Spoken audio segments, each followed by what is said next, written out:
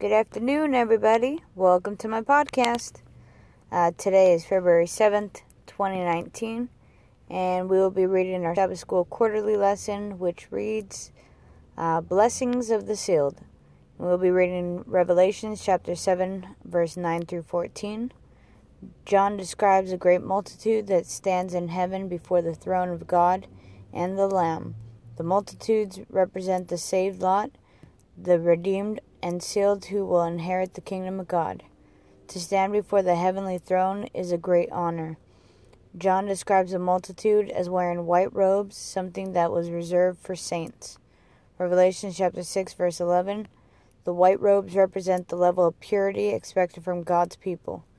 With the palm branches in their hands, they demonstrate a sense of victory, celebration, and deliverance. Leviticus chapter 23, verse 40. The blessings of the sealed are ours to claim. In a show of solidarity, the multitudes cry out with a loud voice, Salvation to our God, and unto the Lamb. Revelation chapter 7, verse 10.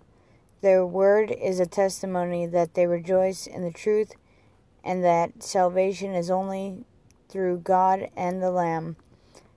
John chapter 14, verse 6, Acts chapter 4, verse 12.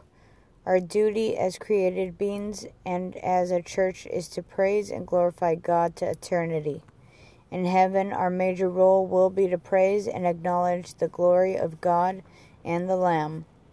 But what do the chosen of God stand to benefit? The first blessing is that they have the chance to appear before the throne of God. This is a far greater privilege than sharing a presidential pavilion in this world. Second, God himself protects the sealed. The Bible explains that he who sits on the throne will spread his tabernacle over them.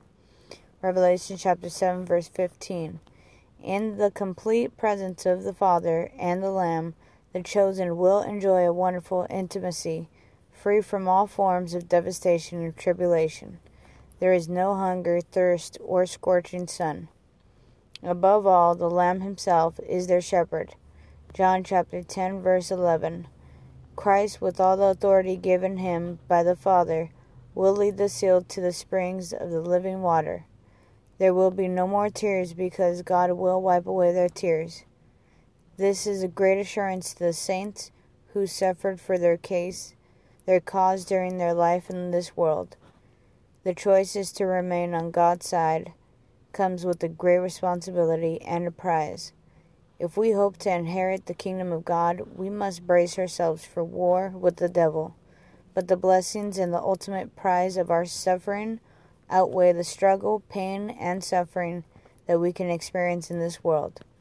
The blessings of the sealed are ours to claim. What we must do is to choose to stick with the Lamb to the end of time. That is today's Sabbath School quarterly lesson. I hope you all have a wonderful day, and God bless you all.